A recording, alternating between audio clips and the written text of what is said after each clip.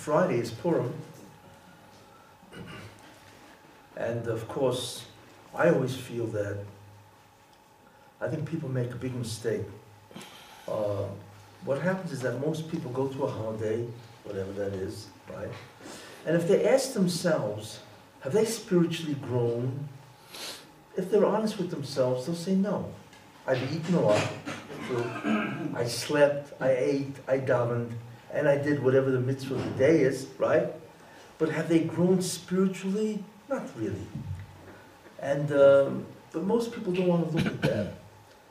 Why is it they haven't grown spiritually? There are many ideas. But I always feel that one of the primary reasons is because they don't really know what the holiday is about, other than the historical event. Every event, every holiday in Judaism has a history behind it. Something happened to the Jews that obviously in some way initiated the holiday. The Torah, of course, says, which are the holidays like Pesach and Shavuos, and then you have Sukkot and Kippur and Rosh Hashanah and so on, and then of course there's Chanukah and Purim, which are of course are rabbinical. But the truth is that in order to really grow from a holiday, a Yom Tov, whatever you want to call it, you need to understand what it is. And it's not enough to understand the primary event. I call it the historical event itself is called the primary tikkun event. Because every holiday isn't a commemoration. That's not what its purpose is. Jews don't commemorate anything. Goyim commemorate, but Jews don't. Jews actively observe a Yom Tov to continue a process called tikkun, rectification. In some way, that observance of that holiday allows a Jew to accelerate or to advance the process where God will re-enter creation. It's a very different concept than what's called commemoration, So therefore, the holiday itself is called a primary tikkun event, even though it manifests itself as a holiday, as a historical event. But what you really have to understand is what's the guts of that event. What really happened in that event? And as a result of that, what can we take away? What's the lesson, so to speak, the spiritual lesson of that holiday itself? That is the question. And the truth is, if you want to grow from a holiday in any which way, you need to understand the real event. Not the historical event, but what really happened. Okay? That should be to you as a model in order to understand the whole concept of what a holiday is and how to grow from it spiritually. If you haven't tapped into that, you won't grow spiritually. So I don't care how many hamantaschen you eat on Purim, how many hamantaschen you eat, and and all the stuff, all the mishloach manos, you're going to get the cookies and the cakes and all that. You can sit and eat that all day long. It's not going to move you spiritually, you see. So I like to take this occasion to use this concept, this model of delving into the spiritual idea of a holiday in order to enhance and to hopefully enable you to grow spiritually.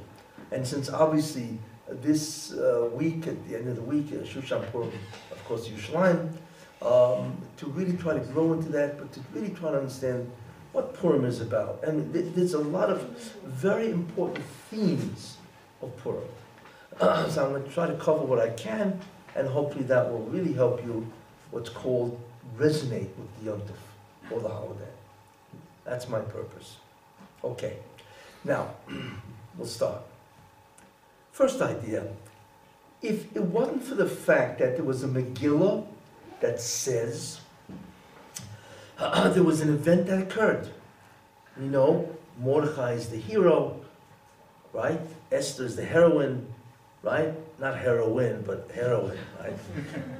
I don't want this to be an advertisement for drug addiction, but anyway. And of course, Haman is the villain, right? And then you have Achashverosh, he's got his role. It's really a fascinating story. It's a classic. I hate to say it, but it's a classic drama for Hollywood. In that sense, it's got everything you want. Drama, mystery, whatever. However, it has an incredible amount of spiritual concepts. And this is what you have to immerse in, think about, in order to really grow from Purim. Now, like I said, if it wasn't for the fact that the Torah talked about Purim, and the Megillah and so on, and actually said that this happened, I would never believe it happened. Why? Because Purim is a story of one miracle after the other. Now, miracles don't happen very often, you see. So when you look at a story that's one miracle after the other, what you begin to say is, what is this? This could never have happened, you see. What are the miracles of Purim? That's what I'd like to show you. There's between 14, at least 14 and 15 things that should never have happened, yet they all did. And that's what makes the Purim story so remarkable. Let's start from the beginning. The story starts off with, that Achashverosh has this humongous Suda. Oh no, the 180 days, it's incredible. And he was really celebrating the fact that the Beis HaMikdash wasn't built, but that's the Chazal say that. That's why he was celebrating. And so in any case, and all of a sudden he comes, and he's drunk, obviously. Everybody there is drunk with him. And all of a sudden he has this incredible idea. He wants Vashti, the queen, to appear in front of the people there without any clothing, basically. Okay. Now, that's beyond belief. Why is that? I don't care how drunk the guy is. You don't do that. How in the world can you ask his wife, who was the queen, right, to appear in that manner? Not only is it an incredible disgrace to the royalty. Forget about the king. There's the office of the king. Forget about Achashverosh. There's what's called the office of the king, the office of the presidency. You can disgrace yourself. But how do you disgrace the kingship? But it's not only that. Because Vashti was the only claim that Achashverosh had to the throne. Achashverosh was really a soldier who rose in the ranks, okay, and he married the daughter or the granddaughter, whatever, of Belshazzar, okay, who was the king. So the only legitimacy that he had to that crown, okay, was through Vashti. So by asking Vashti to do this, first of all, you destroy the authority of the queen. I mean, what can you think about Vashti after if she does this, which of course she didn't? He is destroying the authority of the queen. How do you do that? So it's not just Vashti. It's the whole office of the king. It's unheard of. It's completely barbaric. You see? That's number one. Second thing, which is the first miracle. And no, I never heard of something like that. Nobody does that for all these reasons. Second idea is his whole claim to fame, his whole legitimacy to the crown, is the fact that Vashti is the daughter, the granddaughter of Belshazzar. You kill her, you're nobody. You see, that any layman can go and kill you and take over because, as I say, with what are you greater than anybody else? So why would he do that? You see, so that's a second incredible thing. That doesn't make sense. Okay, so what do? They wind up killing Vashti. And then, what is the king going to do? Well, he's got to get married. So, how does it work with kings? Kings usually marry women, right, that are the queen or the princess of some other kingdom. So like that, they cement their kingdoms, It's because sort of like, it's like a political maneuver in order to cement trade. The Prince of England marries the Princess of France, this kind of stuff, So this guy decides to marry a commoner, which itself is unheard of. Especially in the earlier times, that's exactly how kingdoms ran. You would marry royalty will marry royalty in order to keep it, let's say, within the family, right? So that's a third incredible idea, that the guy wants to marry a commoner. Then there's the fourth idea, a beauty contest, I mean, he obviously took tips from Trump, because Trump, I think, owns Miss America or something like that, This doesn't happen. You don't offer a beauty contest, for Persian. It's an interesting idea. I mean, it's quite creative, but it's not done. Let's put it this way, you see? A beauty contest? That's the fourth miracle. You see? Because obviously, if you weren't going to marry a commoner, and it wasn't to a beauty contest, how could Esther ever become queen? Obviously. Okay, now, who wins this? You can imagine that every girl in Persia vied for the honor, right? Who doesn't want to be king of the empire? The Persian Empire under Ahasuerus had 127 countries or provinces, which is beyond belief. That's the entire known world, basically. You see? So everybody, they must have had thousands of girls lining up to be the queen. You see? And who wins? Esther. What are the odds that Esther would win? The truth is there are no odds. Why? Because the Chazal say that she was like 70 years old. You know? Why would a man marry somebody who's just an older woman? Yeah. You know, the question was she collecting Social Security or not? That's debatable. You see? But she certainly was eligible. How can he marry a woman like that? And not only that, Chazal said that her complexion was green. You know? Why would somebody do that? Right? How did she win? You know, even a bookie in Las Vegas wouldn't take a bet that she would win the contest. It just doesn't make any sense, right? Think about it. You know what the problem is? We read the Chumash and we do not subject it to the test of reasonableness. Whenever you read the Chumash or anything, always ask yourself, is this reasonable or not? Now, that, God forbid, that doesn't mean you don't believe it. Don't get me wrong, you know? But that's what generates questions. Is this reasonable? You see? Now, none of these things I said are reasonable. You see? But yet they happened. Right? Okay. So how many miracles we got already? 5. Now, next miracle. It just so happens that Bigsan Viseresh is plotting to kill the king. Right? Now that happens. That itself happens, right? But that Mordechai should be in the exact spot at the time that they're plotting is incredible. I mean, chance, this is incredible. You had a FISA warrant. Yeah, a FISA warrant, yeah. But anyway, which itself, it's an unbelievable chance that he should be at the place where they were plotting, you see. And not only that, people, when they usually plot, they don't raise their voices. Clearly they raise their voices sufficiently where they could be overheard. Why would they do that? So that's called muzzle in spades. You see? Yet that's critical. So that's the 6th miracle.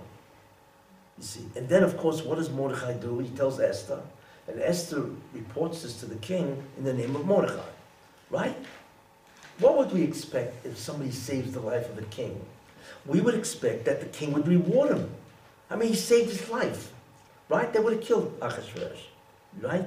Now, if that's the case, then Ahasuerus should have said to Mordechai, right? Hey, how much money you want for this? Right? I'll make you a duke, whatever they had in those days, right? I'll give you a palace, an estate, right? And so on, you know? I'll even give you an apartment in Jerusalem, which is a fortune, right? But he deserved it. You see, so the question is, we find he never rewarded him. Because later on, he says, well, what did we do to Mordechai to reward him, right? That means he never rewarded the guy. I mean, is this guy yoked? You mean a guy saves your life and you forgot about him? How's that possible? You see? But of course that was critical for the whole Geula. But yet it happened. So what is that? The 7th miracle. That he never rewarded a man that saved his life. Then we have what happens, right? Right before the party of Esther and Haman and so on, the king can't sleep. Now that happens. Insomnia. You know, everybody gets insomnia at times, right? But what happens? So he wants to be put to sleep. So what does he do? He wants interesting material that will put him to sleep. So what does he do, right? He wants to read the chronology of the history, or whatever the chronology of the goings-on of the government of Persia. Now, people don't even read this. Who reads this stuff, right? Why would a guy want to read this? Maybe because he wanted to go to sleep, right? But this is normal to read the chronicles of the government, the ongoing administration of Persia. And I guarantee it was more than one volume, right? It had, who knows how many volumes that it had, right? So that itself is bizarre. Not only that, they walk over, and of the 50 volumes of the chronology of Persia, they pull out the exact one that has Mordechai in it. But more than that, I mean, how many pages is he going to turn? They open up the book, and there it is. What are the odds that he would read the book? They pull out the exact volume, and when they open the book, there it is, right in front of him. So he's reading it. Oh, it's incredible. It's a mess, you know? He reads it, and he sees Mordechai saved the life of the king, right? And he says, what do we do to Mordechai for this? So they told him, we didn't do anything for this guy. You know, I don't know what his reaction was, but he must have been astounded. How could they not reward a man like this for saving the life of the king? You see, these are Nisim miracles, one after the other. Okay, so now the king is thinking, what do I do for Mordechai? Right? This is in the middle of the night. Okay, like he didn't want to say, oh, let me wait for the daytime for this, right? He's thinking about this in the nighttime. And of course, who knocks on the door? Haman. Right? Now that itself is bizarre, because if the king is sleeping, I imagine it was nighttime. Why would Haman knock on his door, or whatever the room was, right, to wake up the king in the middle of the night? See, this is also bizarre. And that's what Haman does. He wakes him up, and the king says to him, what would you do to a guy? He has a brilliant idea. I'll ask Haman. He's a kluger. He's a smart guy. So what does he do? So he asks Haman, what would you do for a guy? You see? Now Haman answers something which stretches credulity beyond anything we can imagine. What does Haman say? Well, of course he thinks he means him, because he's a megalomaniac, right? And Haman says, here's what you do. You take your horse, your garment, right? Your crown. Essentially, you give everything you own, I mean, what characterizes you as the king, right? And you know what you do? You put it on this guy, right? And then you lead him through the streets saying, this is what happens to a guy that the king wants to honor. Now, sounds very interesting, but it was sick. Why? You can't believe how sick that was. Why? Forget about the fact that he was thinking of himself. You know, kings in the olden days, there was one thing they thought about all day. Who's going to kill me to take my throne? Think about that. That's why they killed their brothers and their sisters. I mean, you know, that's the first thing they did. As soon as the Roman emperor became Roman emperor, what did he do? He just slaughtered his immediate family, because he doesn't need rivals. And this goes on all the time in Rome, right? So the last thing you want to do is put in the mind of Ahasuerus that you want his crown, right? So how could you say that? You know, why would a guy say, by the way, you know, that the crown and the horse and everything else that belongs to you that actually indicates royalty, and you put it, you know, and you go through the street. And you see, so Ahasuerus says, is this kind of his mind? I mean, he obviously wants to take over. You see, he wants to take over my crown. So what he did unwillingly, or rather wittingly, I don't know what the guy did, right? But he put in the mind of Ahasuerus that Haman wants to usurp the throne. Which doesn't make sense. Why would a guy do that? Haman knows, he's not stupid. You can't be stupid and be the Grand Vizier. Not at least in Persia. In other countries, yes. You see? But in Persia, you can't do that. You have to have some measure of intelligence. So the question is, why would he do that? And again, it's Nisim. Because nobody does that. I mean, you want to overthrow is one thing, but you're going to tell the king you want to overthrow him by pointing this out? Anyway, so what happens? Something incredible. Mordechai, who was the enemy of Haman and so on, right? He is now leading.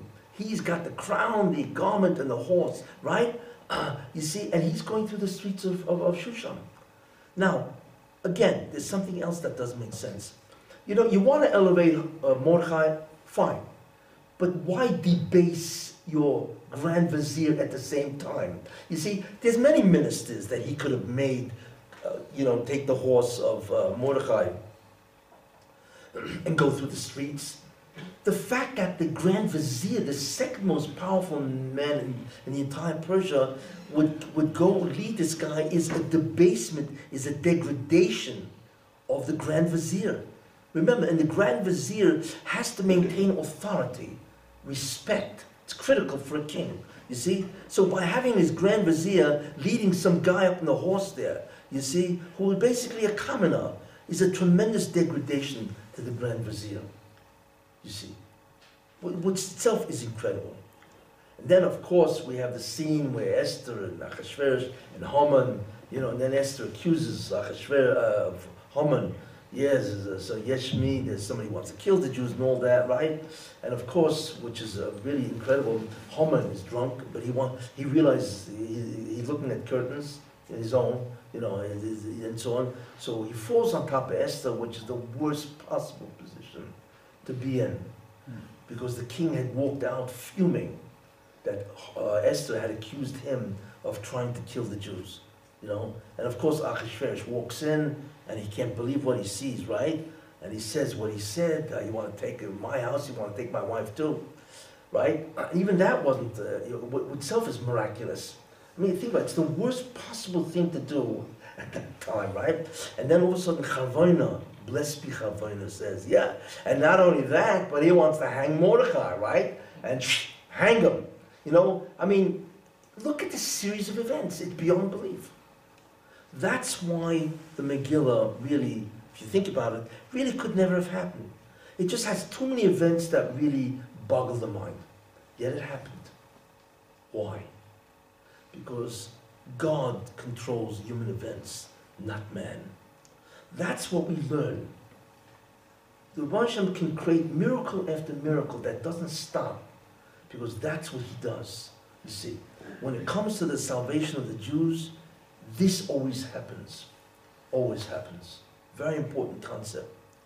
So therefore, the Megillah itself is a very mysterious idea.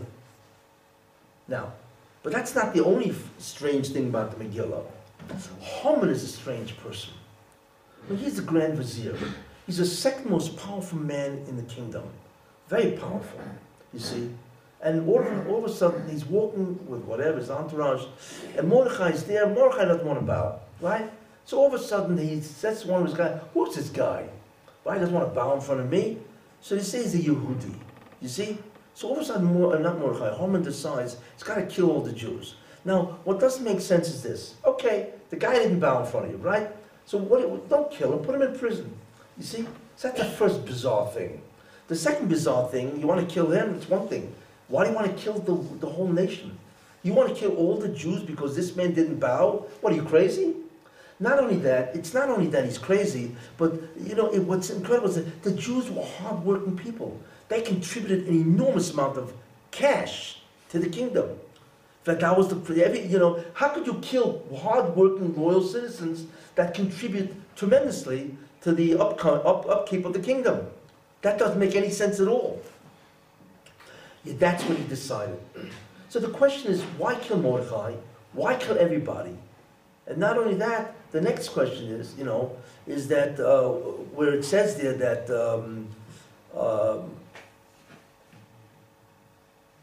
when they told him he was a Yehudi, that's what really got him thinking he got to kill everybody. Why? What's this concept of Haman? Is he an anti-Semite? Is that the underlying reason? And not only that, why does the Megillah keep mentioning the yichus of Haman? Because it keeps saying, Haman ben Hamdasa. It repeats it many times. It should say Haman, in the beginning it should say its genealogy, whatever it was, and that's it. Why does it keep saying Haman, Tzera, Yehudim, ben Hamdasa, or Agogi, and so on? Why this constant repetition of his lineage? And then what's really strange is what Haman says to Achashverosh, right? He's got to convince Achashverosh that there's a reason why he should kill all the Jews.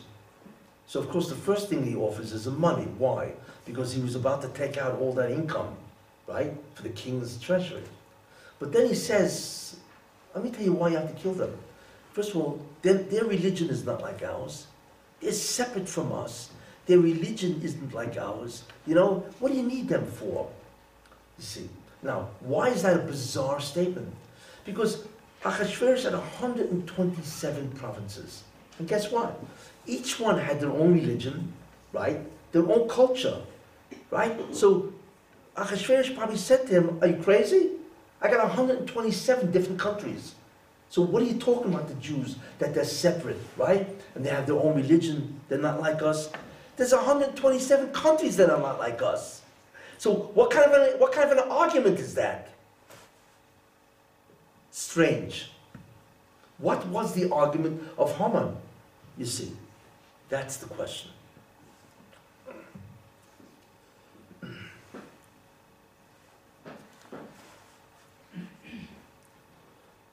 If you think that's strange, this is really strange. Who does Haman descend from? He descends from a nation called Amalek. Who is Amalek? I'll say this. If not for the fact that the Torah said that Amalek attacked the Jews after they left Egypt, right? And before Mount Torah, they attacked the Jews and so on, you know, I would never believe that this story happened. Why? Because it's not reasonable that it happened. It doesn't make any sense. Why? Let's think about this. People think that Amalek, which is an ancient kingdom, the Amalekites, people think that Amalek was what? Was atheistic. So they hated the Jews. Why? Because the Jews came out with monotheism, belief in God, out of Egypt, right? They came out of Egypt, and Amalek is atheistic, so they want to kill the Jews because the Jews believed in God. That's false.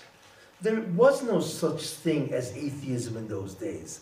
Every country was Avodah Zarah. Polytheism. Bilam, Balak, they all had Avodah Zarah. There was no such thing as atheism. Atheism is a modern sickness because of Darwin. Because once Darwin said that there's an alternative to understand certain fundamental ideas, right? Which is evolution. What do we need God for? You see, so you couldn't be an atheist. You couldn't be an atheist. Why? Because how do you explain the fact, one, what's the origin of life? And two, the diversification of species. How? You see? So you could be an atheist. Along comes Darwin and gives his theory of evolution, and all of a sudden you can become an atheist. But in the old days, there was no such thing as atheism. Everybody believed in God. But polytheism. So the question is, why did Amalek want to kill the Jews? Hey, you believe in your gods, they believe in their God. What's your problem? That's the first thing. Second thing.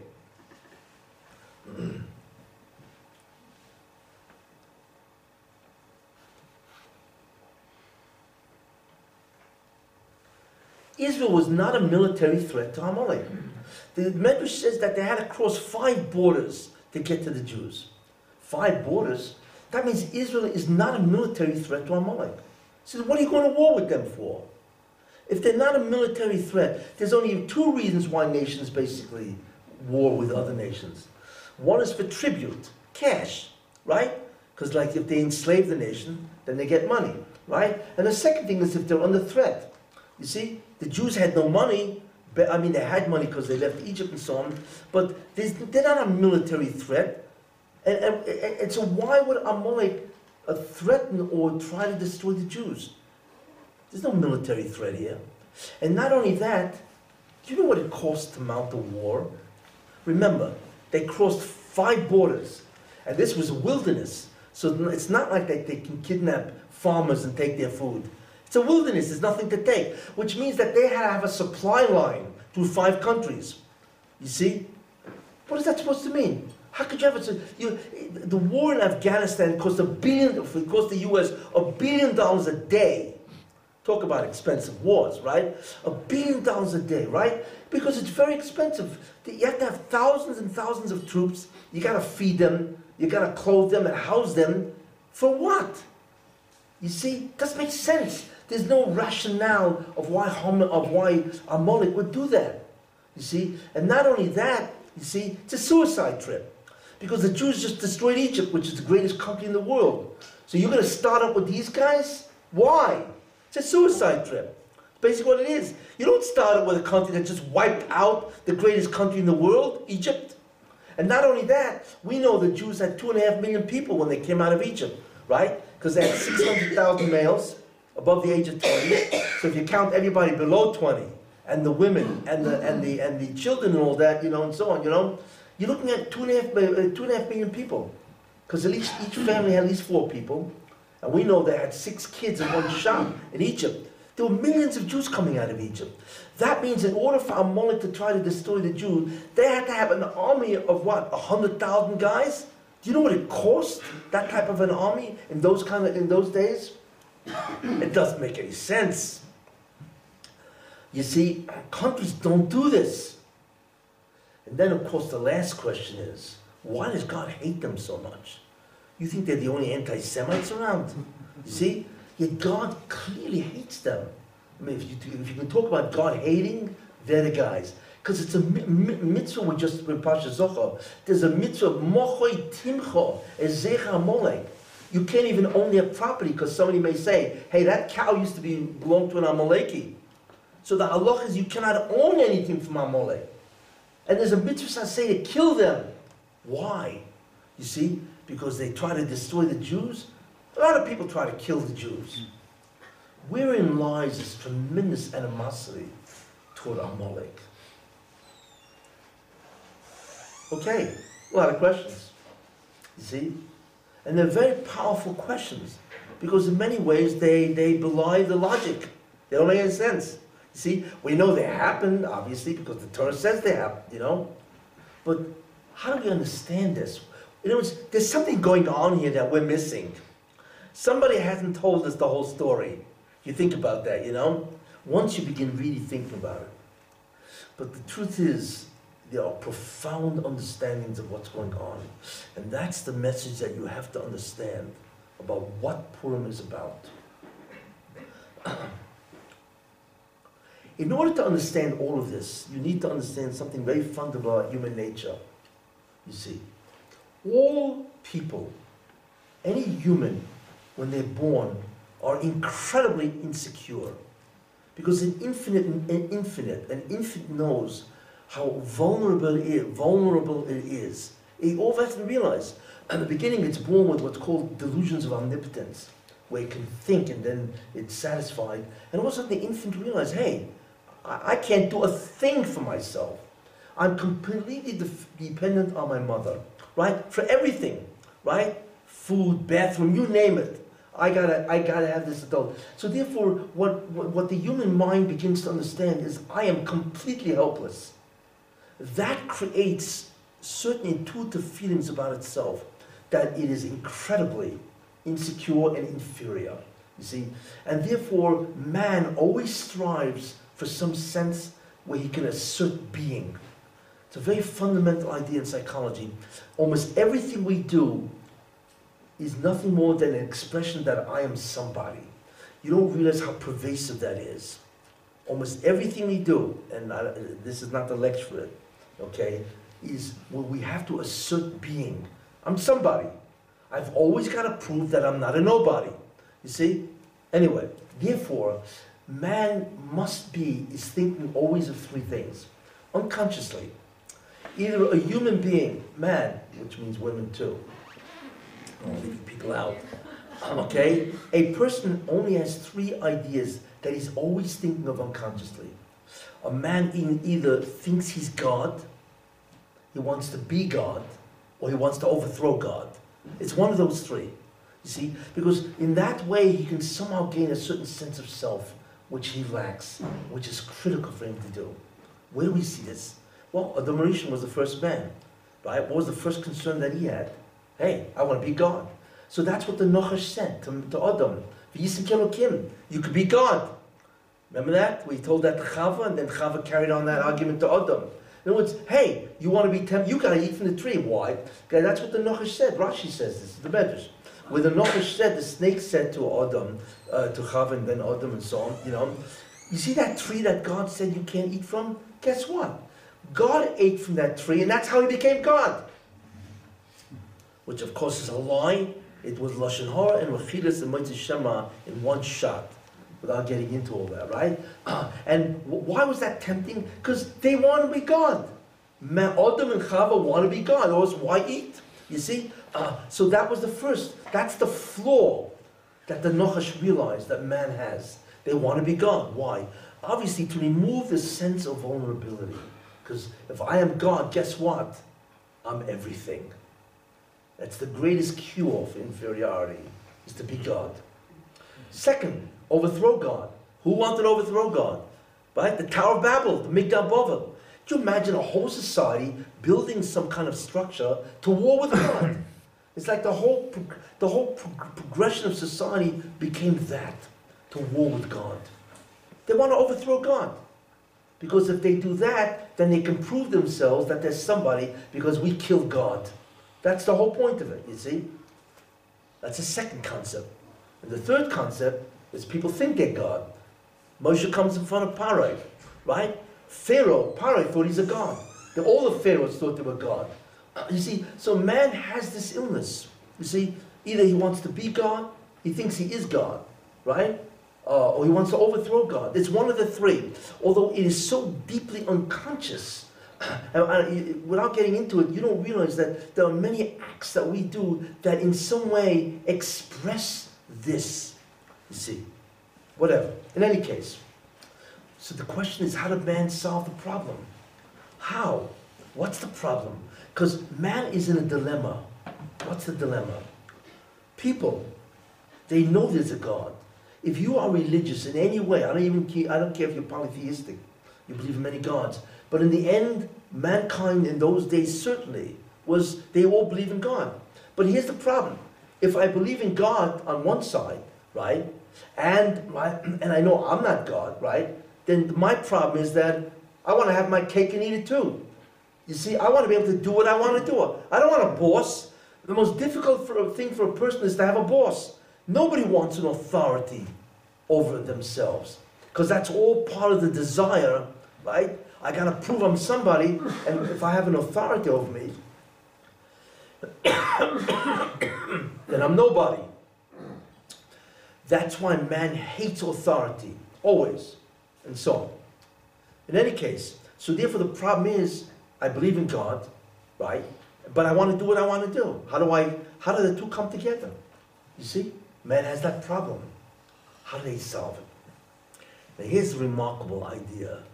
Mankind solved the problem in 10 different ways. And the solution to the problem is called religion. You have to understand what's going on here. It's brilliant.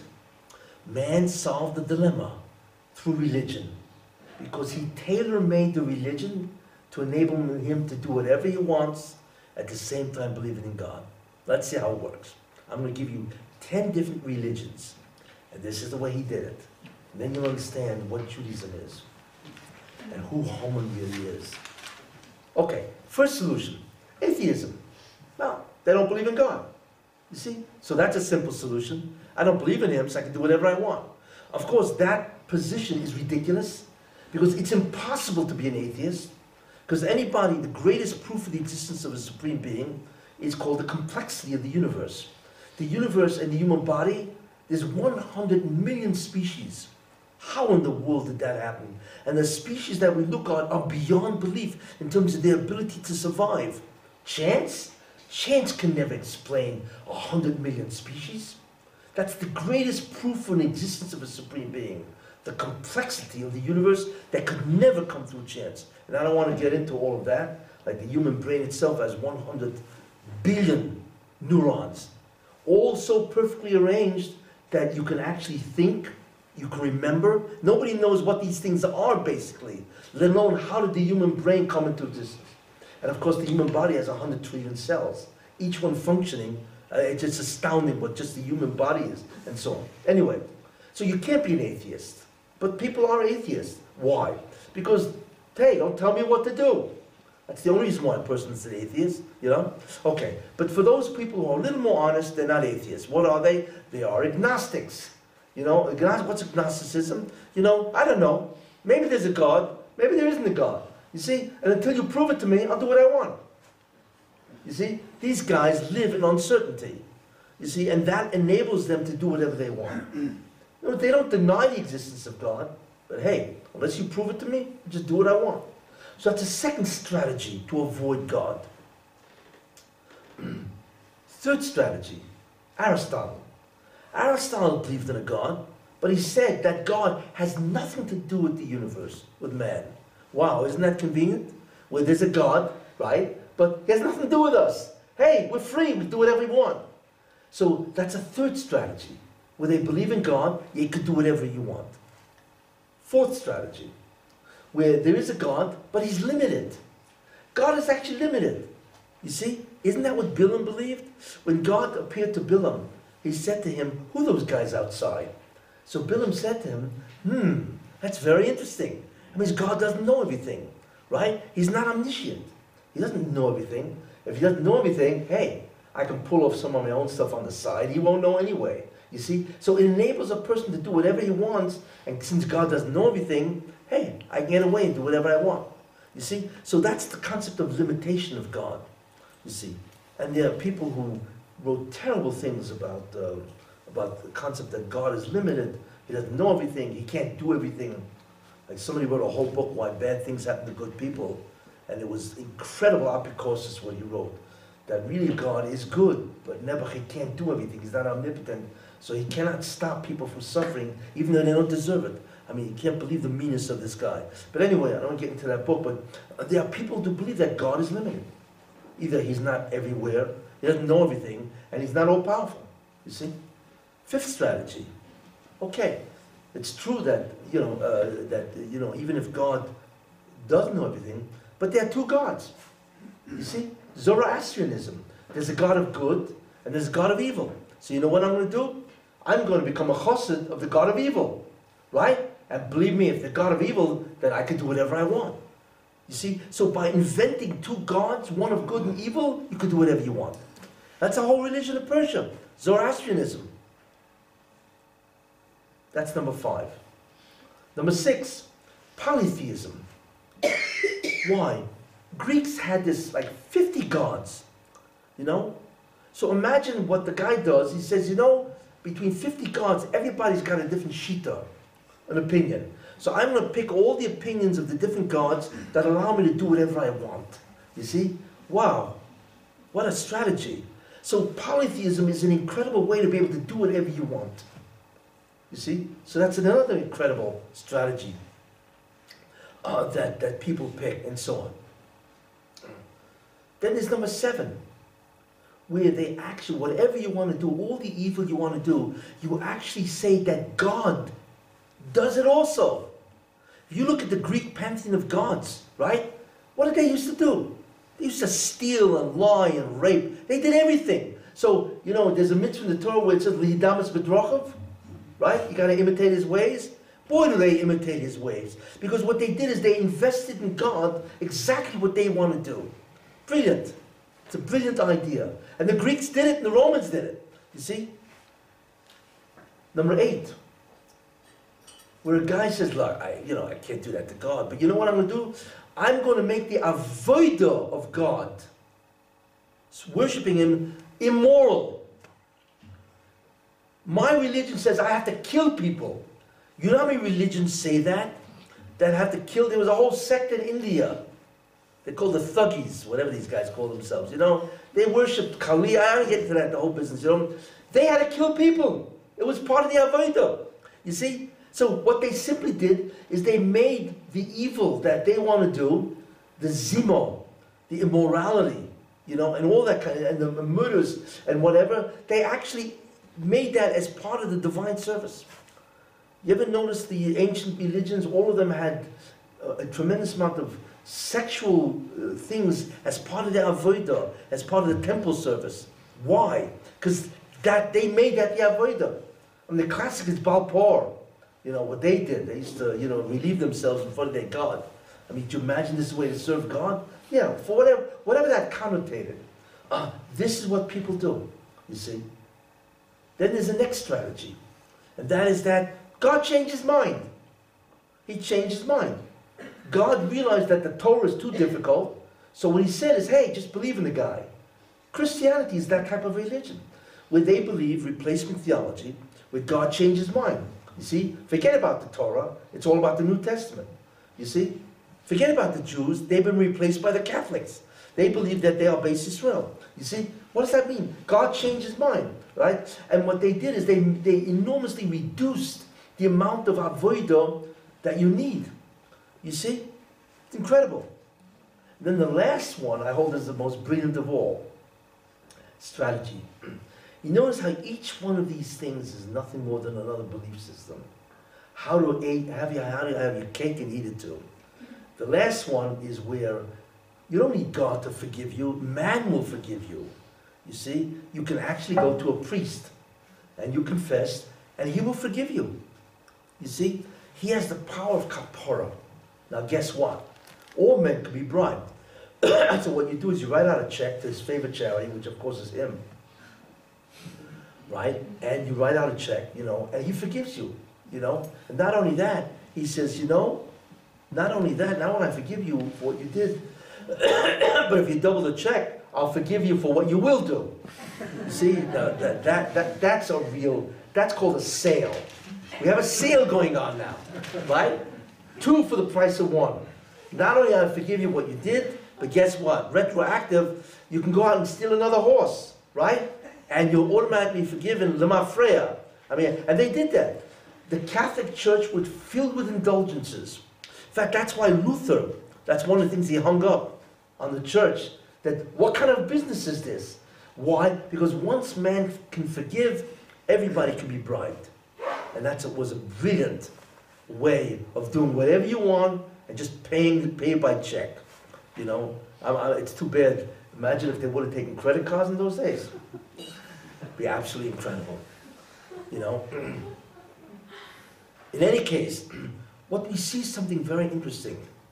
Religions basically must conform to a certain strategy. They need to neutralize God, or else man has no exit. See, man needs an exit. Why? Because I have to be able to do what I want. I don't want a boss over me. Don't tell me what to do. This is fundamental to the nature of man. And every religion has found a way to do that. And I've just outlined 10 different strategies, which are really just 10 different belief systems, until you get to the 11th, Judaism. Why did they want to kill Avraham Avinu? What's the problem here? You know, everybody believes in God. It wasn't like Avraham. Avraham said, okay, you know, I don't believe in your deities, you know. But why did they want to kill Avraham Avinu? Because Avraham Avinu was an unbelievably dangerous person. Because Avraham Avinu said, hey, first of all, there's only one God, not many. So that itself was bad, because you mean polytheism is a great way of doing whatever I want. You're telling me there's one God? Bad news. Because I have to deal with one God. But here's what he did, which was a kicker. He said that this God is moral, righteous, virtuous. You see. And not only that, he doesn't take any bribes. You see, what? You're not allowing me an exit. That's the most dangerous thing in the world. Not for a man to have an exit, therefore they had to kill him. It's one thing to believe in God, but to believe in a God that doesn't allow what's called a little something on the side is too dangerous.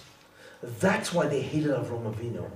And the truth is, that's why, if you really begin to think about it, that's why, which we will see, there's anti-Semitism. You know one thing, people don't hate Jews. That's not the problem. People hate God. That's the problem. And since the Jew represents God, they hate him, because he carries the message.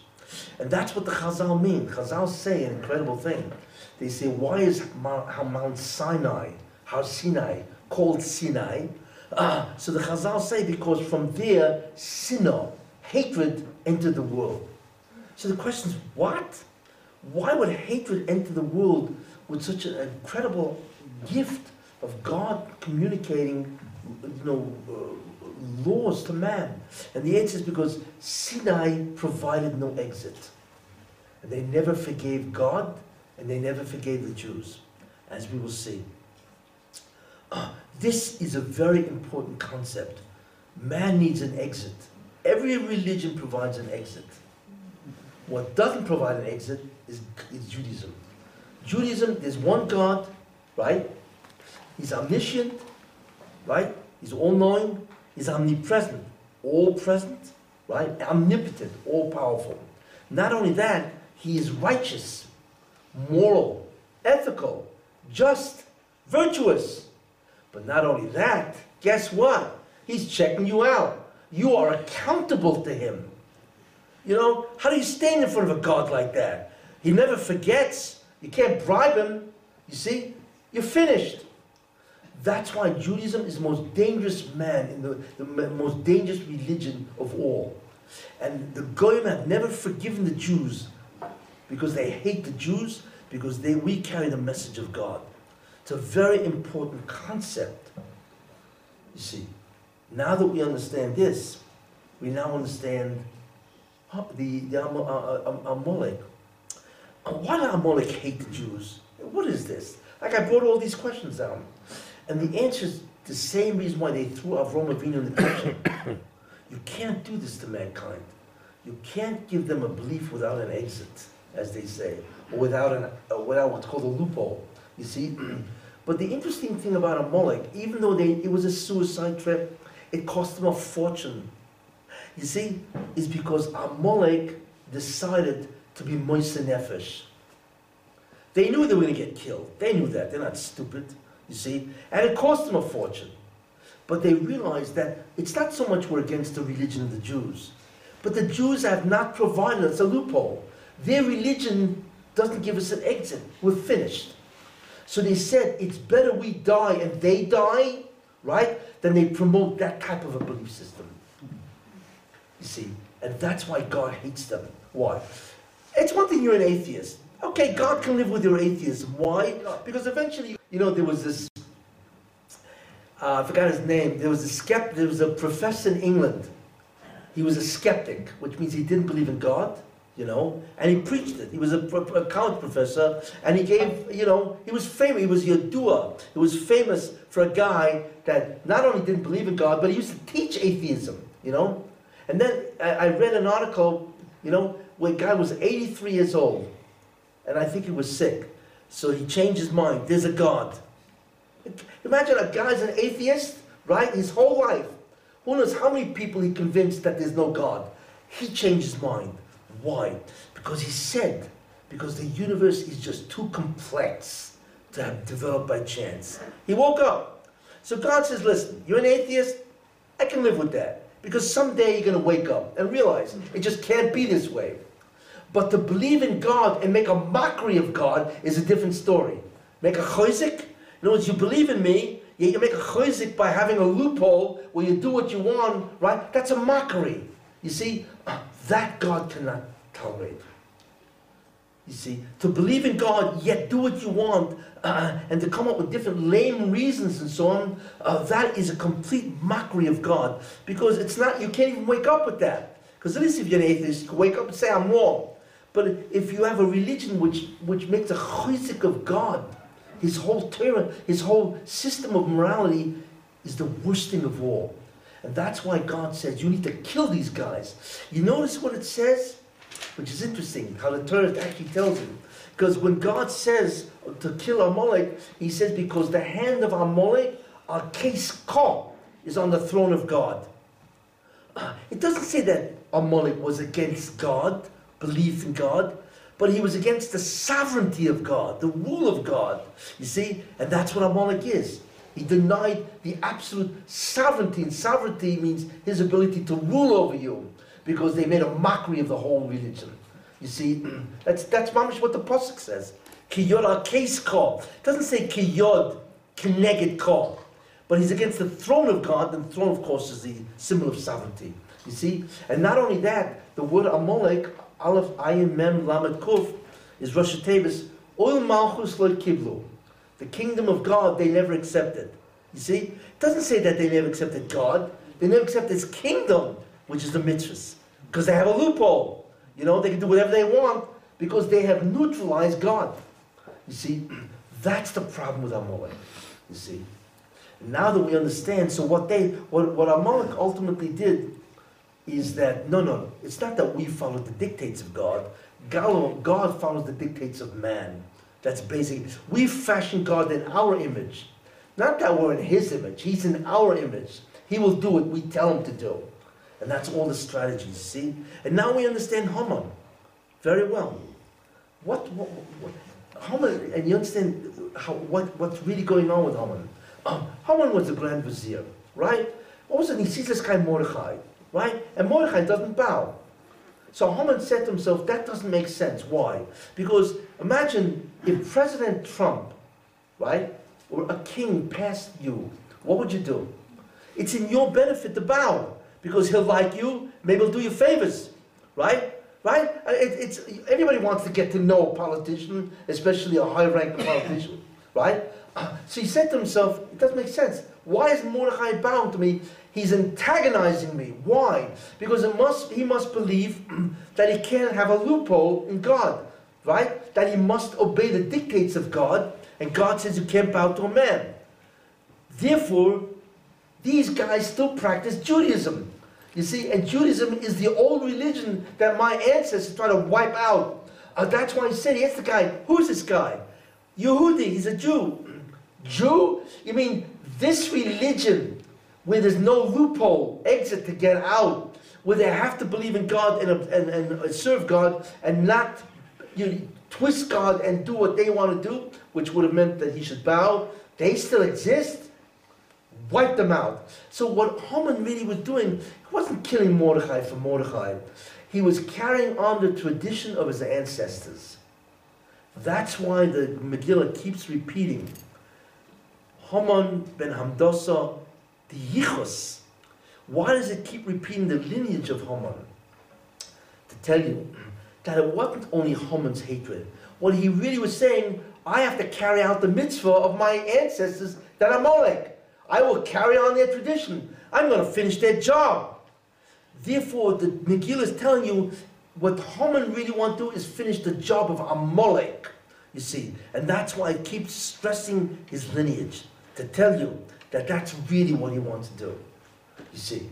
And then what happens? He comes over to Achashverosh, and he says, there's a nation, they're separate, right? They do what they want. They're alone, they have their own religion. What are you talking about? I got 127 countries. Everybody's got their own religion. Like it said in the Megillah, Kiksavim, Ulishainam. They all have their own languages, their own traditions. So what's this that you're telling out the Jews? But here's what Haman said. He said, wait a minute, every religion got a loophole. No problem. We got loopholes, they got loopholes. Jews have no loopholes. They're the most dangerous people on earth. You see, we got to kill them. And therefore Achashverosh says, you're right. Got to kill him. That type of a religion cannot exist where there's no loophole, there's no exit that we can't do, you see. It's a very important concept.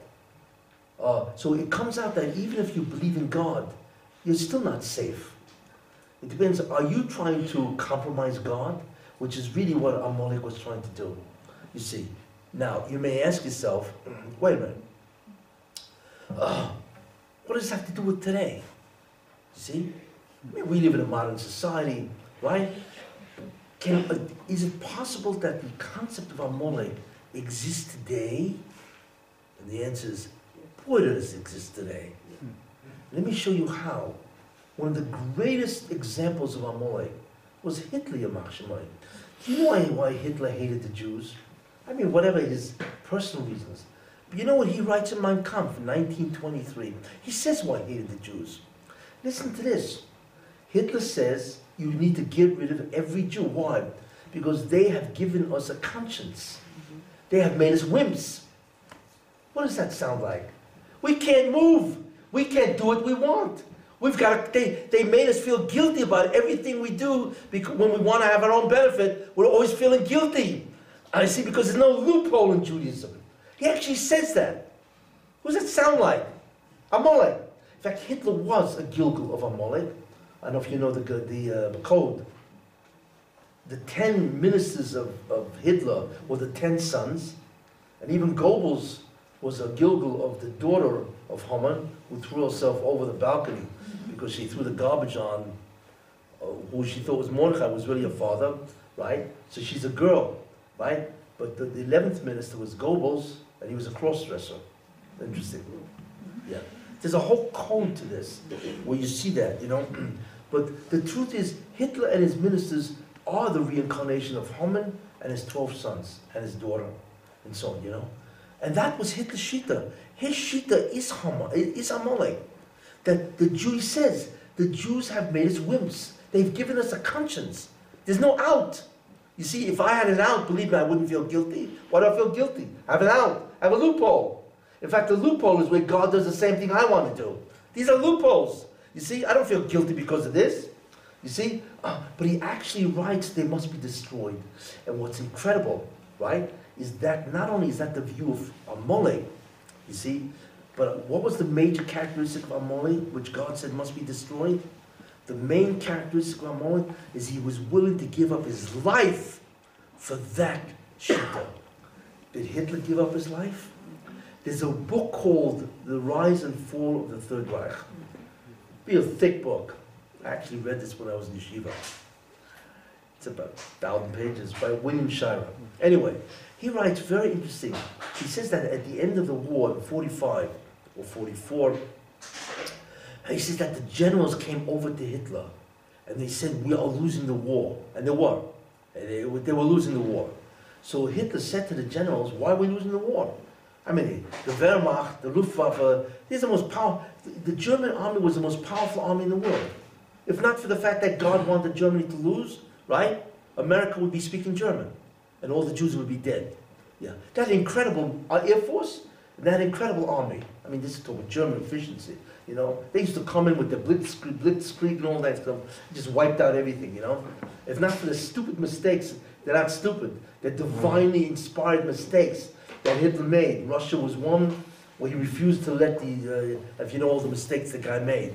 And not only that, he was bombing England, the Royal Air Force. He was destroying England, the whole Air Force. And what he wanted to do is turn back. So the general said, are you crazy? Just keep it up for another 2 weeks and you've wiped out the Air Force of England. And that's the end of Britain.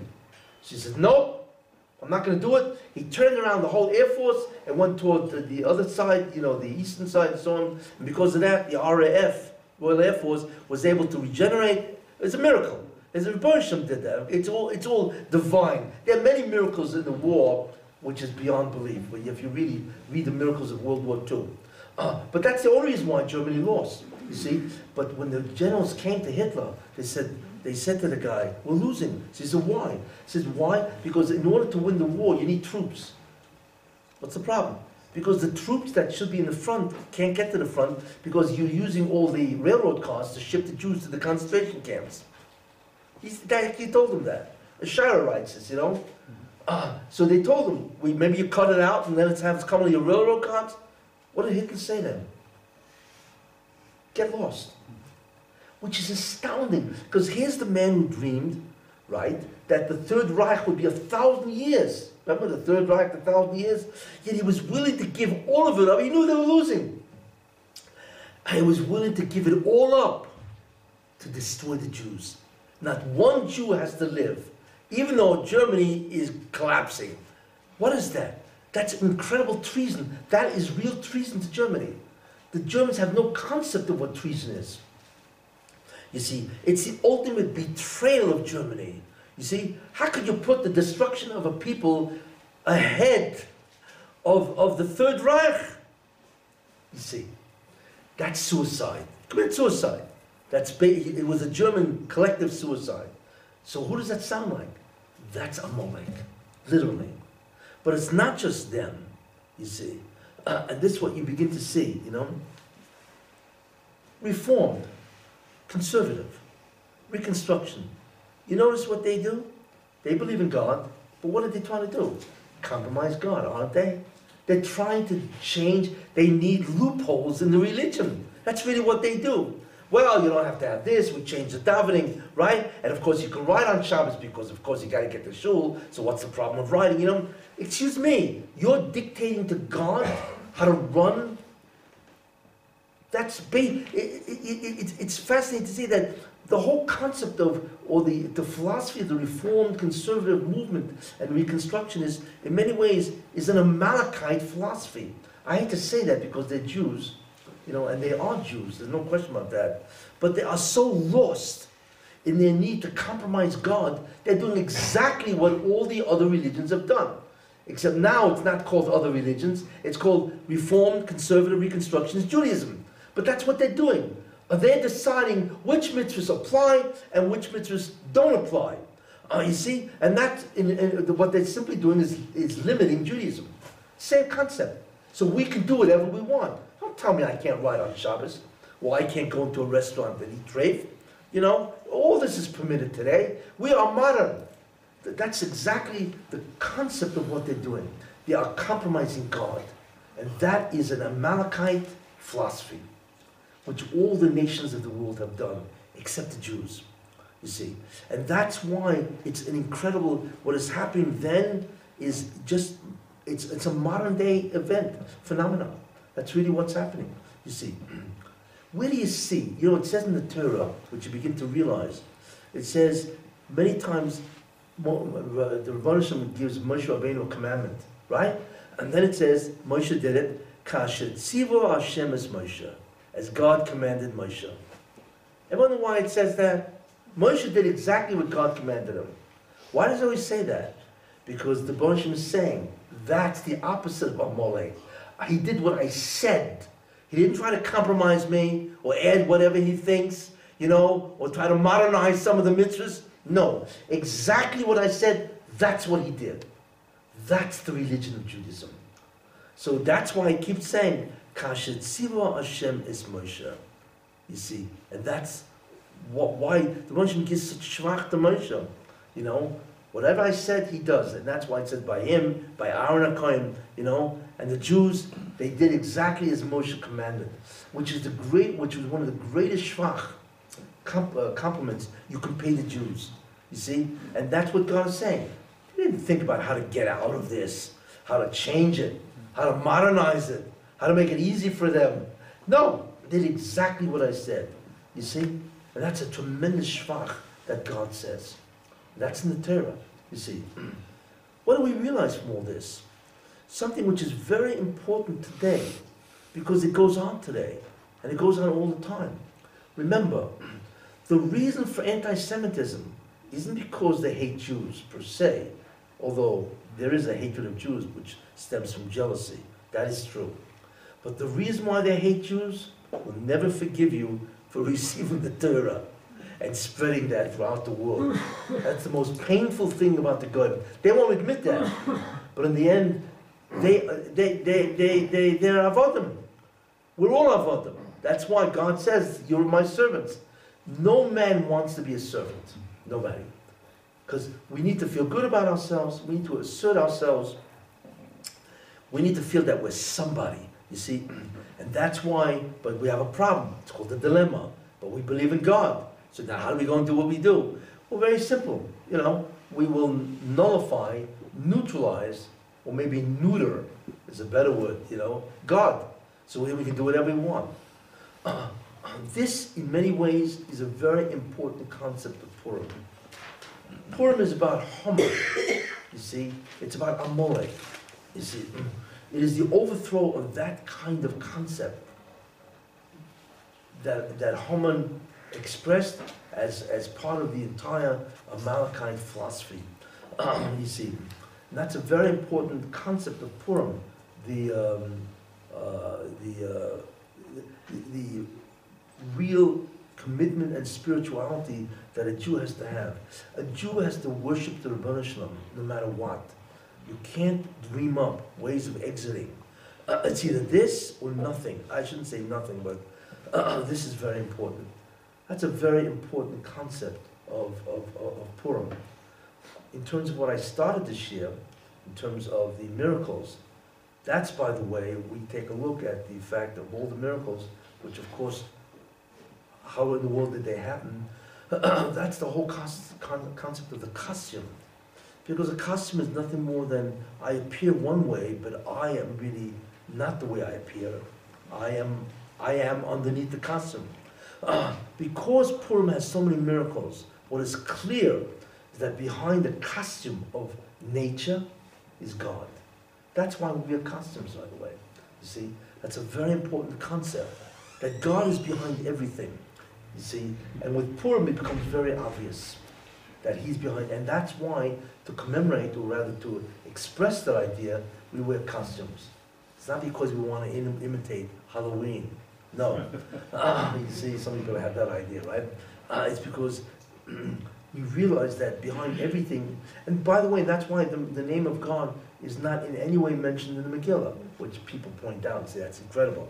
How could you have a holy writing without God being mentioned?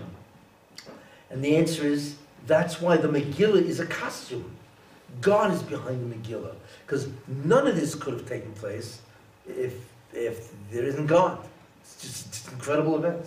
See, that's a very important idea, that everything is run by God ultimately. You see, and that's the concept of costume. Another idea which is very important about Purim, you see, which we see in the end, you see. The Gematria, it says, Baruch Mordechai, Oror Haman.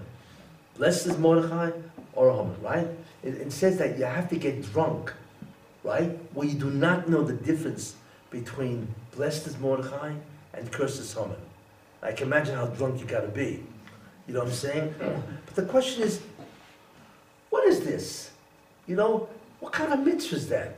To get so drunk or to become so unaware that you don't know the difference between blessed is Mordechai and cursed is Haman? Why would this be a mitzvah of Purim? You know? And it's not because it's a sales pitch for wine. That's not what it is. You see? They didn't invent this mitzvah. The question is, why is this mitzvah? And there's a profound understanding, which is also very important. To us, there's a hero called Mordechai, right?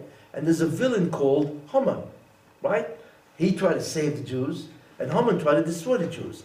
To us, villainy and heroism is distinct. But the truth is, to God, there is no such thing as a hero and a villain. Why? Because everybody must do what God wants.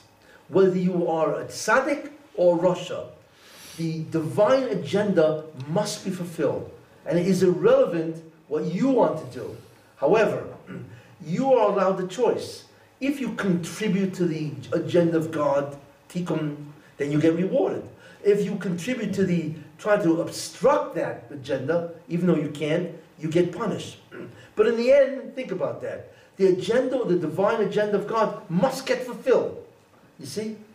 Therefore, you have to reach a point of being that drunk or whatever, where there is no difference. Because to you there's a difference, but to God there is no difference. Both do the will of God, which is incredible. Every Rasha does the will of God. In fact, if it's not part of the agenda of God, he cannot succeed. You see? And that's why we get drunk. You see? So therefore comes out that Haman. Think about that. Haman did the will of God. Why? In fact, I can imagine Haman is up there screaming, I get reward. I should get reward for this. What did he do? Because the Haman wanted to kill the Jews, he actually contributed to all the Jews doing tshuva. Think about that. They wouldn't have done this kind of tshuva without that threat by Haman, right? So he can walk up in front of God and say, hey, I caused them to do tshuva. Of course I did it, but I wanted to kill him. He saw, you know. So God says to him, look, of course, because I put you there to make sure that they do tshuva. But since your mental state, your mindset was to kill him, I'm not going to reward you. Although you should know he did reward him, because generations later, somebody's actually a descendant of Haman. You're one of the Tanoim. I'm not sure if it was Rameya. It was actually one of the descendants, and that means Haman gets schar. You should know. If any of your descendants become great Talmidei Chachamim, you collect. Because in some way that's attributed to you, even though you're so far up the ladder. You see? So in a certain sense, he was rewarded, you know? But what we see is an incredible thing, that Haman is a shliach of God. There is no difference to God between blessed Mordechai and cursed Haman, because Haman really, to us, he's cursed, but to God he's blessed, because he's carrying out the divine agenda. See? That's why there's a mitzvah, that you have to become so intoxicated, where there is no difference between the two.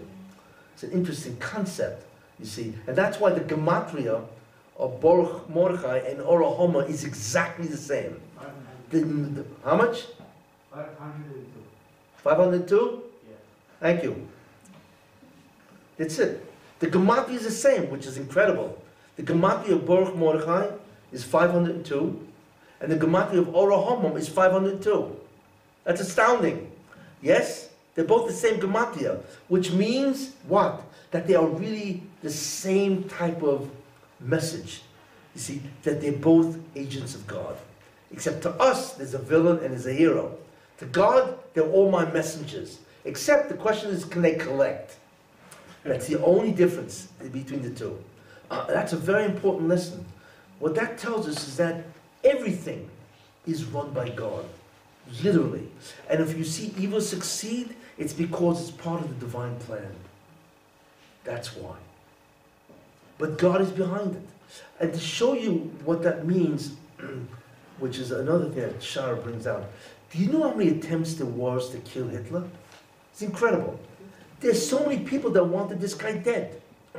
The classic case is where somebody put a bomb. There was this huge desk, and Hitler attended a meeting, you know, and somebody put a bomb, you know, there was a big desk and it had really strong legs, but he took a suitcase, not a suitcase, a suitcase, yeah.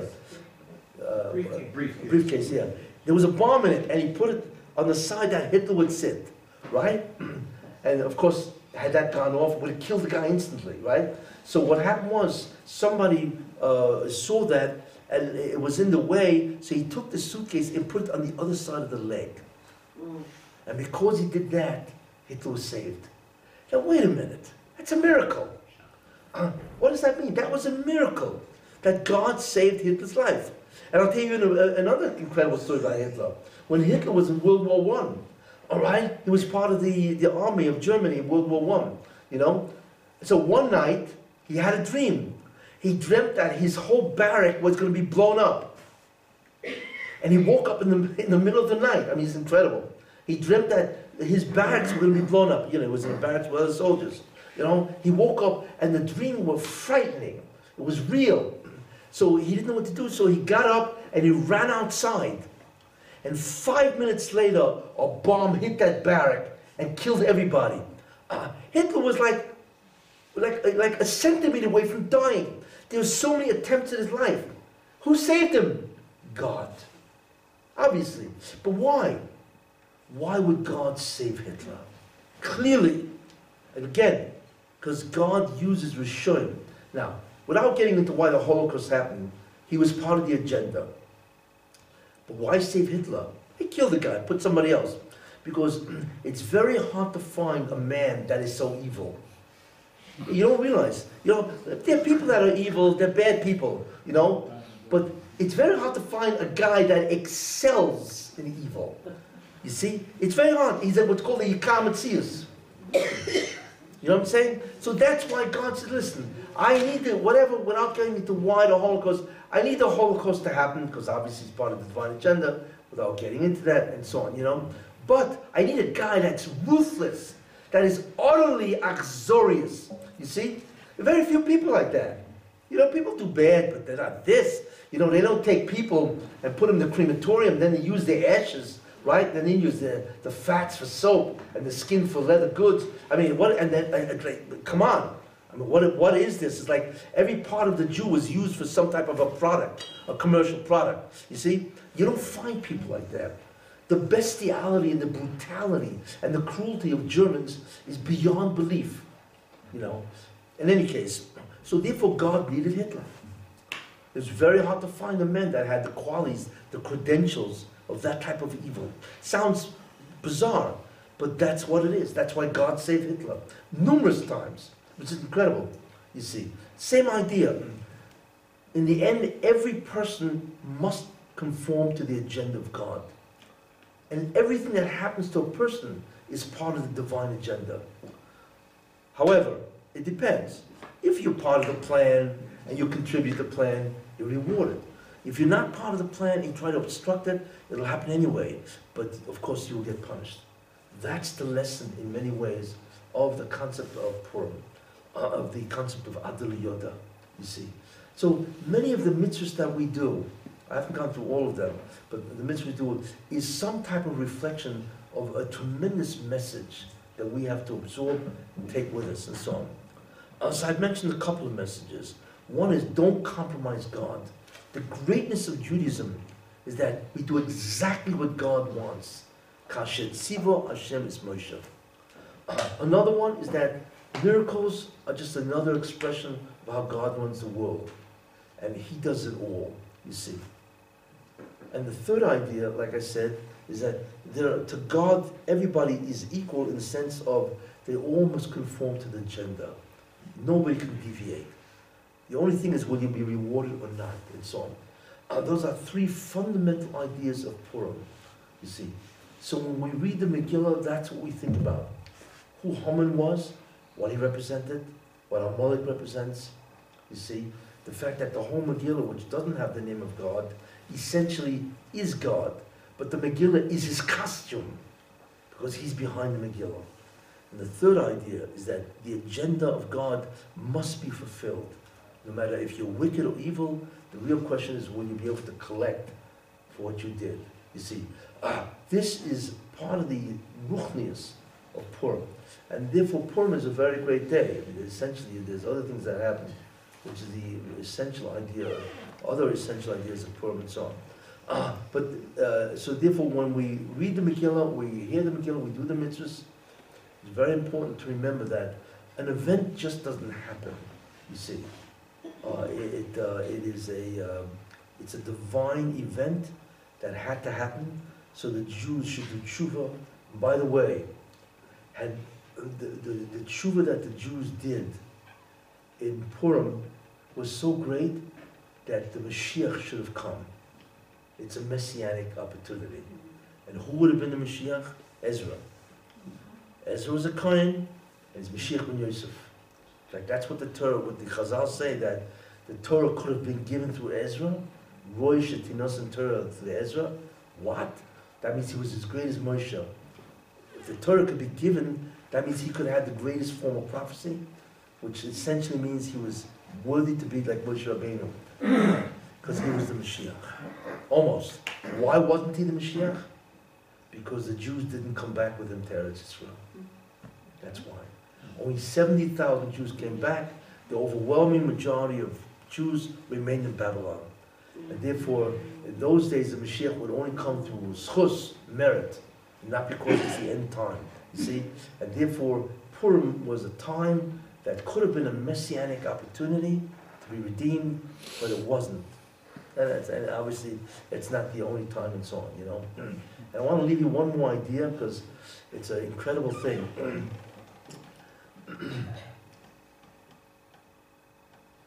Somebody once was speaking to Rav Mechel Dov Weissmantel, famous, Night Rosh Yeshiva. Okay, and he was a brilliant mathematician, brilliant guy. So he once said to somebody visiting him, says, I can show you an incredible code. It's a remarkable code. Oh, it's the greatest code ever written. He says, what? He says, if you take a look at the Torah, okay, and you look at the first time you encounter the word Aleph, Bereshis, Bara, is the third letter of the Torah. Okay, and you count from that letter, Aleph, the exact amount of letters in the Megillah. 1,100. It comes out to, I think, 10,000. 12,100. Or I think it's 12,192. Whatever it is, if you count the amount of letters in the Megillah, right? Which I think is 12,000 or something like that. Let's assume it's 12,192, right? You'll come to the next letter when you count that, okay, is a samach. If you count another 12,192, which is the exact amount of letters in the Megillah, you will come to a tuf. And if you count another 12,192, which is the letters of the Megillah, you'll come to a reish. Aleph, samach, tes, tuf, reish is Esther, which is astounding. Why?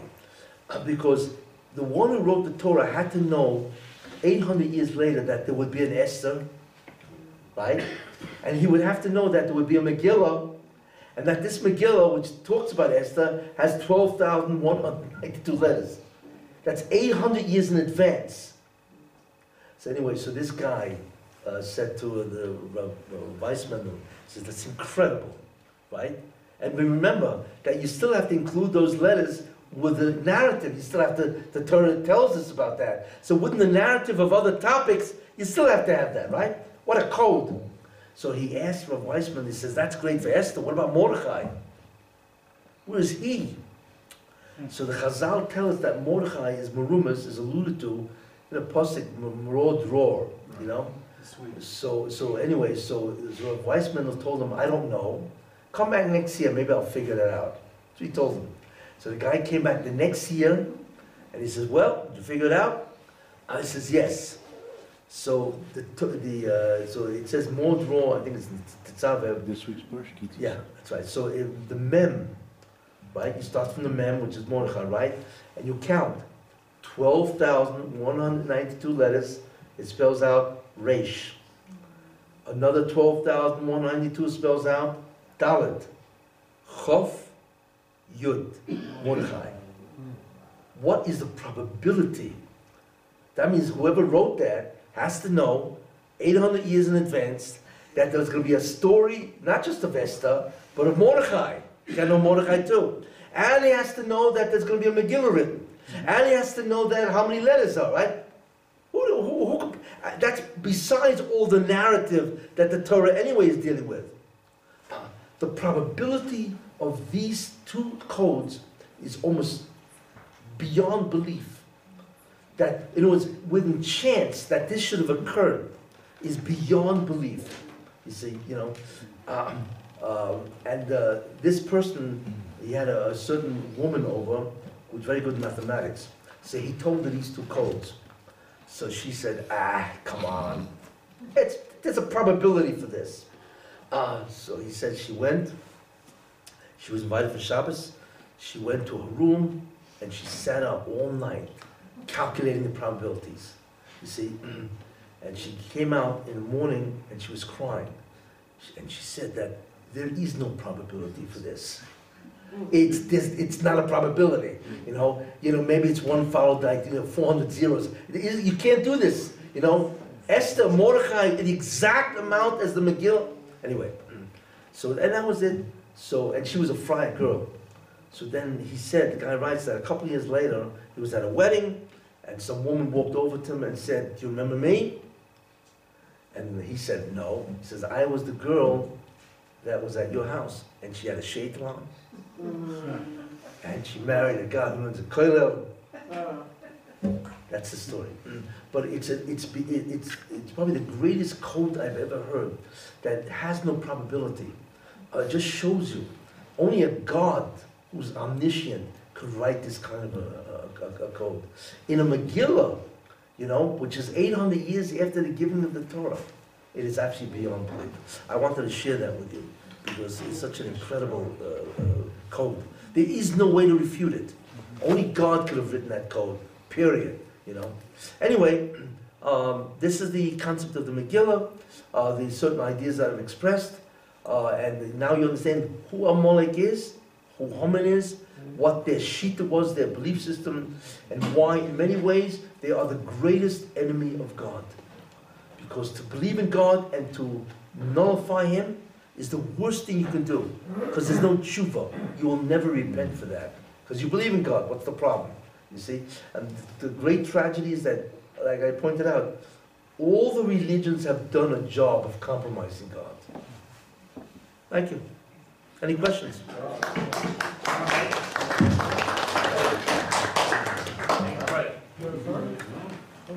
Any questions? Rabbi, I have two questions.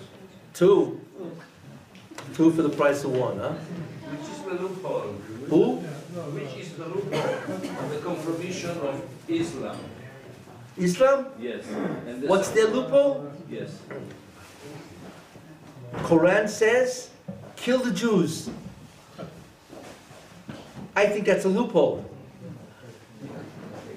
The second, Amalek is an offspring. What was that? Amalek Yes. is an offspring Of? Yitzchak. Yeah. Well, he's actually a grandson of Esau. Yeah. Yeah. Because, It belongs to us. yes, you're right. So does the Reformed and Conservative, right? They also belong to us. Eren Rav also. Yeah, what can we do, right? Yeah. What's going to be with Mashiach, with Amalek when Mashiach comes? What the role or what will happen to the concept Amalek? Well, ultimately speaking, the Amalek is the end. Amalek is the end, and the one who is an Amaleki is Goig. Goig from the land of Mogog is an Amaleki, right? and he ultimately will unite the world against the Jews, especially Jerusalem. My feeling, which I've expressed in my lectures on tape, is that the UN is the representative of Amalek. The Gematria of Gog and Magog is 70, and there are 70 nations. There are branches, but there are really 70 nations, and the UN is against Jerusalem. It's incredible. They actually are fulfilling the whole role of Amalek. But Yechezkel, when it says against Jerusalem, yeah. Anyway, yeah, so that's I hold it to the UN, yeah. Because the terrible slaughter of the Jews that the Torah talks about, Chazal, the Holocaust absorbed the slaughter. So the war against Gog and Amalek will not be a war in which there's tremendous amount of death of Jews. It won't be that way. But there will be confrontations. But in the end, it will be Amalek against the Jewish people. Yeah, and it is. They hate the Jews. The UN is a body, that represents the world. It's incredible how they hate the Jews.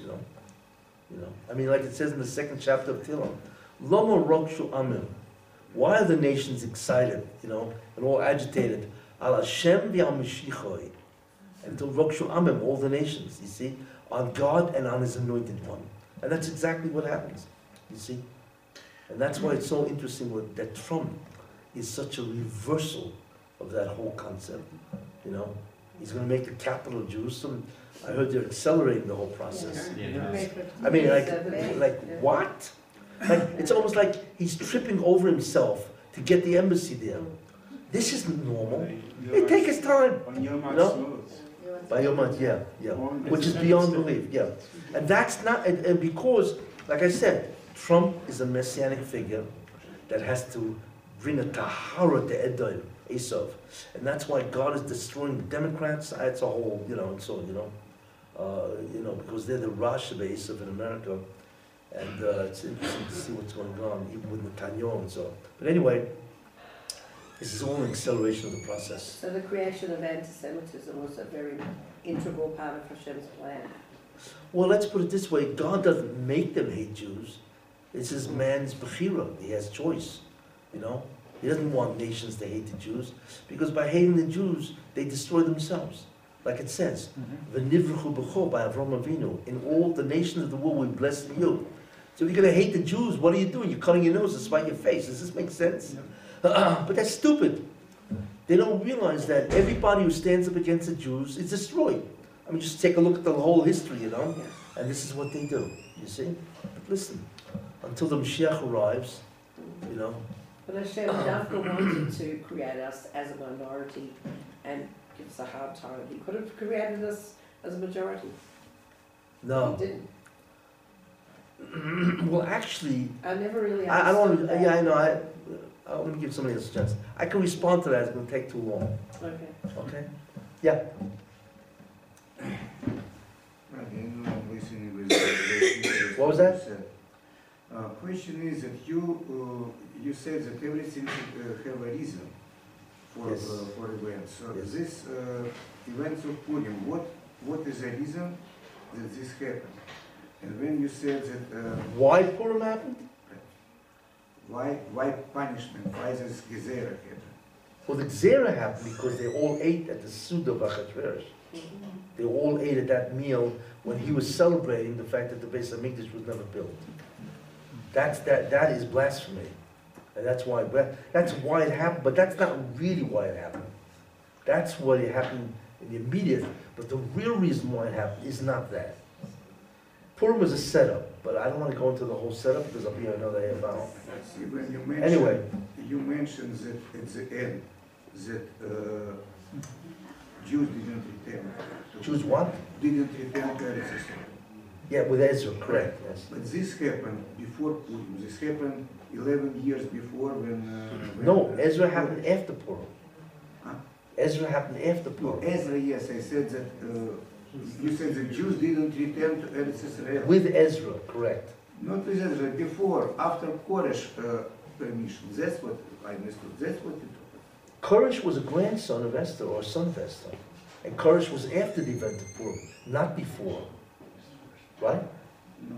Yeah, as far as I remember, he was an event after. Yeah, He's the one who gave before. permission. No, no, the Jews were in Persia, Babylon, then Persia, but they got permission by either it was the son of Esther or the grandson of Esther that gave them permission to return. We probably talk about another people. Whatever, okay. But anyway, When Koresh died, next was Akashverosh after. That's what Koresh was that was. whatever, okay. But Anybody else? it's Yeah. another All right, explanation. so you said that man in general has to be somebody. Correct. But we as Jews are exempt from that because we already are somebody? No, no, no, no. No, everybody wants to be somebody, including Jews. All right. The incredible thing is that Judaism says that if you are a nobody, which means God is completely over you, then you will be a somebody. It's a paradox, isn't it? That's what I meant. Yeah, okay. It's a paradox. Yeah. Where you know, it's the more you annul yourself to God, the greater somebody you are. But that's the reverse, because you are completely being mevatel yourself to God. So how could you feel like a somebody if you're completely denying your independence or whatever? But that's the paradox. Then the answer to that is because God is the only somebody. See, we have a delusion of being somebody. You know, it's like they say, you know, this guy has grand delusions of adequacy.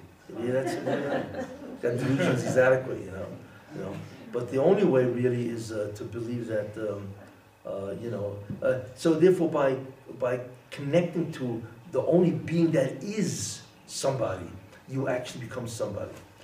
So ultimately, the test of man is to remove the delusion. You see, I mean, there's a great deal to talk about that. This whole concept of being somebody is ridiculous. Why do you have to be somebody? You already are somebody. You think tigers walk around saying, I gotta be somebody? The only reason why a tiger will attack anybody is to eat. The only thing animals are concerned with is what's called territory. You know, you're muzzling on my territory, I can't eat, you know? But you never find an animal that has to express its sense of self. There's no such thing as an animal on an ego trip. See? Because the whole thing is a myth.